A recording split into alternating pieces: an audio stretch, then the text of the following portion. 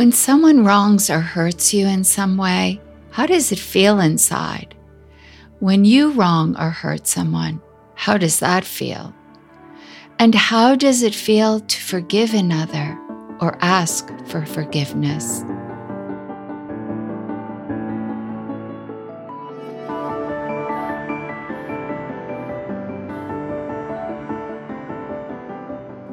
Hello, everyone, and welcome. My name is Mary Slocum, and today we're diving into forgiveness. But first, a reminder. If you enjoy the show, I hope you will support the show. Follow or subscribe to the show where you hear it, and become a member by going over to patreon.com/yourmindfullife. That's patreon.com, patreon.com/yourmindfullife, all one word.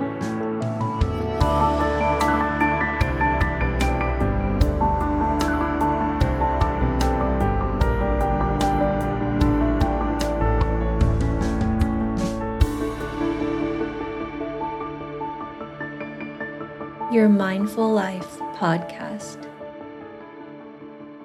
And now for the show. In our Western culture, people who forgive are often seen as soft and weak. I've grown to understand and appreciate that people who forgive are brave and loving. My mother and I were always at odds. She was often verbally mean to me, and as a kid, raised her hand far too much, often with a hairbrush in it. I couldn't wait to leave home, and as soon as I graduated from high school, I did.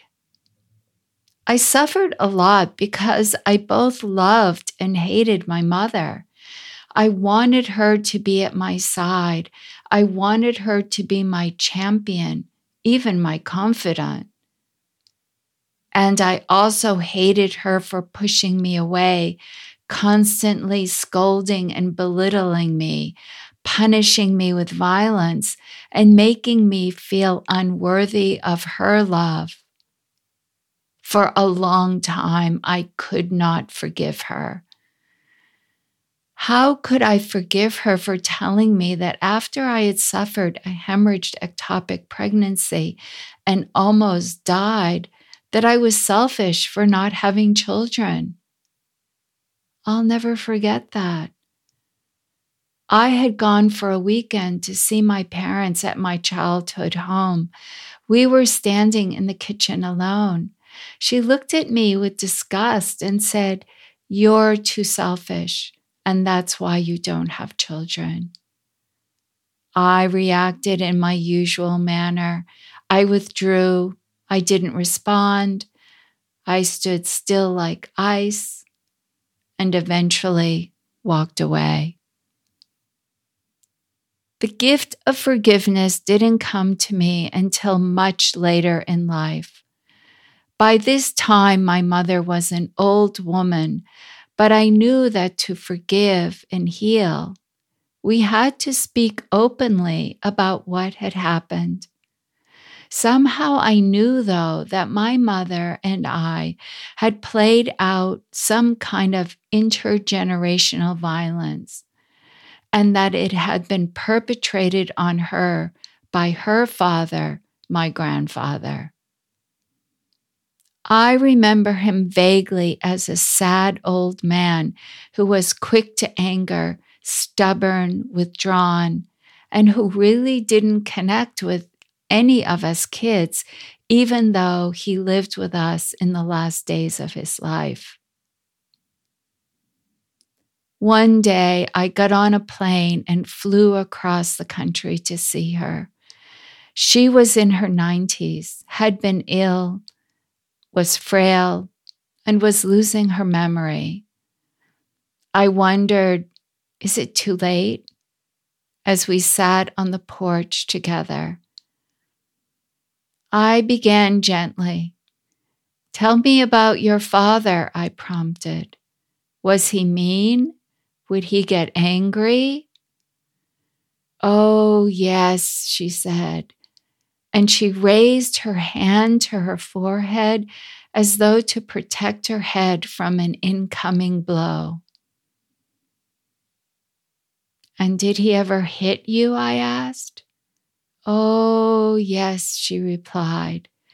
She was holding back tears, but they came anyway. I took her hand. I see how it was for you, I told her. The hand raised and coming down in a blow. How well I knew it. And in that moment, although the words were few, the truth of what had happened rushed in front of me. In that instant, I forgave her. And in that instant, I felt a powerful wave of love envelop us as we sat there on the porch for a long time, my hand in hers. So what is forgiveness? Is it simply saying, I'm sorry? Or is it simply saying, I forgive you? It is this, but it's so much more. Forgiveness requires us to acknowledge our participation in this human life, to remember that our quality of life on this planet is how we live each moment in interaction with one another, with ourselves, and with this planet. And then simply acknowledge without judging ourselves that we all have betrayed and hurt others just as they have hurt and betrayed us. We are all broken in some way or another, and forgiveness is the journey we take to become whole again. Forgiveness is the courage to face the truth of the suffering, to say, yes, I see that I have hurt you. Yes, I see that you have hurt me. And at the same time as we acknowledge the hurt, we also extend our love for that person or group or for ourselves. By recognizing the injustice, by clearly seeing it and acknowledging it, allowing it to be here openly, we open ourselves to forgiveness. When we are bitter and angry, we think that we are recognizing the injustice, the horror, the hurt, but we are not. Our emotions are in the way, and we are entangled in them, and they bar us from holding the injustice from a place of equanimity. Stepping back and putting a lot of space around the hurt is very helpful to our practice of forgiveness.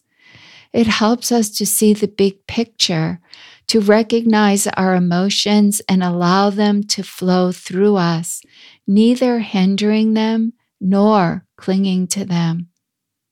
It helps us to see that people all around us are suffering from the harm of others, some in small and others in big ways, sometimes so big that it might be hard for us to even talk about it.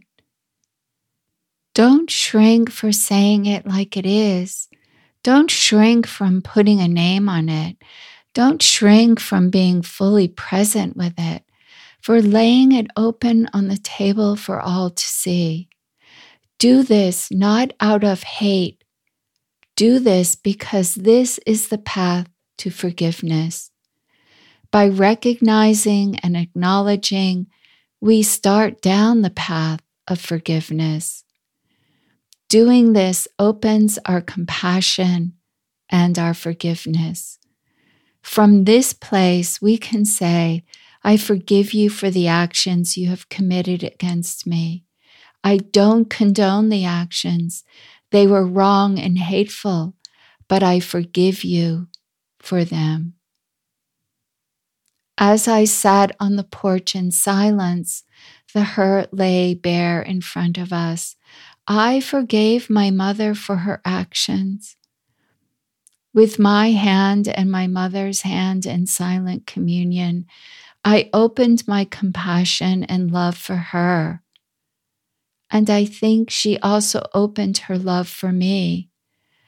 There was a breath of fresh air. Our relationship suddenly felt new and fresh. There are times, though, when there is no renewal of relationship, and that's appropriate. You may forgive the perpetrator of bodily, mental, and emotional hurt. Your heart may open recognizing that this person is suffering too from mental illness, abandonment, physical abuse, or some other wrong, and that just like me, he is a human being. And it is also appropriate to let go of relationship, giving yourself time and space to open to life and to live your life forward. Forgiving is not weakness. It is strength, and it takes courage. Forgiving makes us whole. It recognizes our suffering and aligns us with our values and our interconnectedness with one another. Hurt, harm, and horror present us a choice. Do we drink the poison of hatred and revenge, or do we apply the healing balm of forgiveness and compassion? Sometimes our betrayals are small and sometimes large. It doesn't matter. They all deserve forgiveness. Forgiveness is our only path to casting off the yoke of revenge, hatred, guilt, and shame. Recently, I heard an interview with a mother whose son had been killed by another boy. She said, "I forgive him, and of course, he must do his time in jail." Forgiveness is not condoning the actions of ourselves or others. It is releasing ourselves from the past. The past is past. Her son is gone. She knows this. She knows that she has only this moment and this moment to live. This mother, like all of us, had a choice to go forward with her life, dedicating herself to action so that this never happens again, or to stay burdened by the sorrow and hatred of the past. She chose to go forward. She chose life. And in choosing life, she honored the memory of her son. This brings us to what we know is true. There is nothing that cannot be forgiven, and there is no one undeserving of forgiveness. The truth does not say that we condone harm to ourselves and others. The truth does not say to sweep the hurt under the carpet. The truth does not say to seek revenge. The truth says your actions have hurt you and have hurt me. The truth says my dignity is bound in your dignity. The truth says that wrongdoing hurts us all. And what does forgiveness do? Forgiveness ends our suffering. It aligns us with our dignity and creates harmony in our lives. It allows us to let go of the pain we carry. Jack Kornfield, my teacher, reminds us of this exchange between two ex-prisoners of war who meet many years after their release. The first one asks, "Have you forgiven your captors yet?" And the second one answers, "No, never." Well, then the first replies, "They still have you in prison." With this little story, Jack points to how we create our suffering by holding on to the past. Captive in the past, we are not available to live in the present. all the hate, recrimination, judgment, slander, scorn, or other negative attitudes, beliefs, or emotions will never change anything. These only bring suffering. To heal, we need to open to love, and the practice that gives us access to our innate abundance of love is forgiveness. The Buddha said, "Hatred never ceases by hatred, but by love alone is healed." This is an ancient and eternal law. Forgiveness allows us to end cycles of retribution and violence in our relationships, in our families, in our country, and also between groups. Irish Catholics and Protestants, Hutus and Tutsis, Arabs and Israelis, Blacks and whites. Without it, we remain tied to the person or group who has harmed us. They are our jailer. To forgive is to liberate ourselves from this prison. Forgiving is something we do for ourselves. Without forgiveness, we hold on to suffering. Science has shown how forgiveness reduces depression, increases hopefulness, decreases anger, and improves emotional health. It reduces physical symptoms of stress and helps us strengthen our social ties. Forgiveness is a font of well-being. And there's more. My teacher, Jack Kornfield, reminds us that when we forgive and are loving, that the people around us become more loving too, and even the animals around us know and become more loving. Mindfulness provides us a way forward with forgiveness. It reminds us that we live in this moment only, and that there is no other way to live our lives. So how do we forgive ourselves and others? How do we receive forgiveness? Recognize what has happened. Tell the story simply. Acknowledging each person will tell the story from his, her, or their perspective. Begin simply, this is my experience, and this is the hurt that this has caused. Feel the hurt and express it with dignity. Only by remembering and acknowledging can we forgive.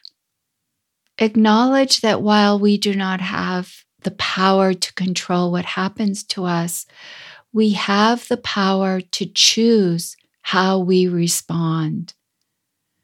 Bring equanimity to the process. Leave judgment at the door. Let go of reactive actions and emotions. Rather, acknowledge the truth of what has happened. The action was unskillful, cruel, or inhumane. The person is flawed and suffering. Judging and seeking retribution only fuels the cycle of violence and holds us tightly in the prison of past hurt. This step can be hard to do. It calls us to recognize our interconnectedness. As I am, so are you. Bring compassion. Recognizing the suffering of the perpetrator allows us to bring compassion for the person, not the action. Perhaps leading to dialogue and reconciliation, or perhaps leading to abandoning the relationship and moving on. A heartfelt, I am sorry, please forgive me, or a heartfelt, I forgive you, are deep and powerful, compassionate acts that recognize the suffering and bring the relief of love. Remember, this compassion extends to yourself too. Be self-compassionate, recognize your suffering, and relieve it by forgiving. Setting an intention that the wrong not be repeated, and then engaging in right speech and right action to make it so. These go together, and this is how we go forward. Forgiving brings us the peace we long for and allows us to live our lives. So this week, I encourage you to open yourself to forgiving. Practice recognizing and acknowledging some transgression against you. Put it into the open and then open your forgiveness. Forgive the person for their transgression. I forgive you. And name the transgression. Acknowledge that they, just like you, want to be happy. Open your compassionate heart and send compassion to them and to yourself. In this way, the burden of suffering lifts and lets go.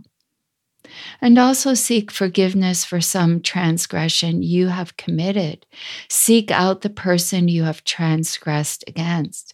Put the transgression out in the open and then open your forgiveness. Forgive me and name your transgression. Open your compassionate heart, sending compassion to that person and to yourself. And then set an intention that the wrong will not be repeated and engage in right action and right speech to make it so. And notice how this changes how you are in the world. I'm grateful that you stopped by to listen. And I'm also grateful for the people behind the scenes who make this podcast possible. Everyone who are members of the podcast. Ali Allen for logo and podcast cover design, Gorgias Romero for original music, audio engineering, and production, Bill Rafferty for technical web support, and Margaret Haas for announcing the show. Be well, be mindful.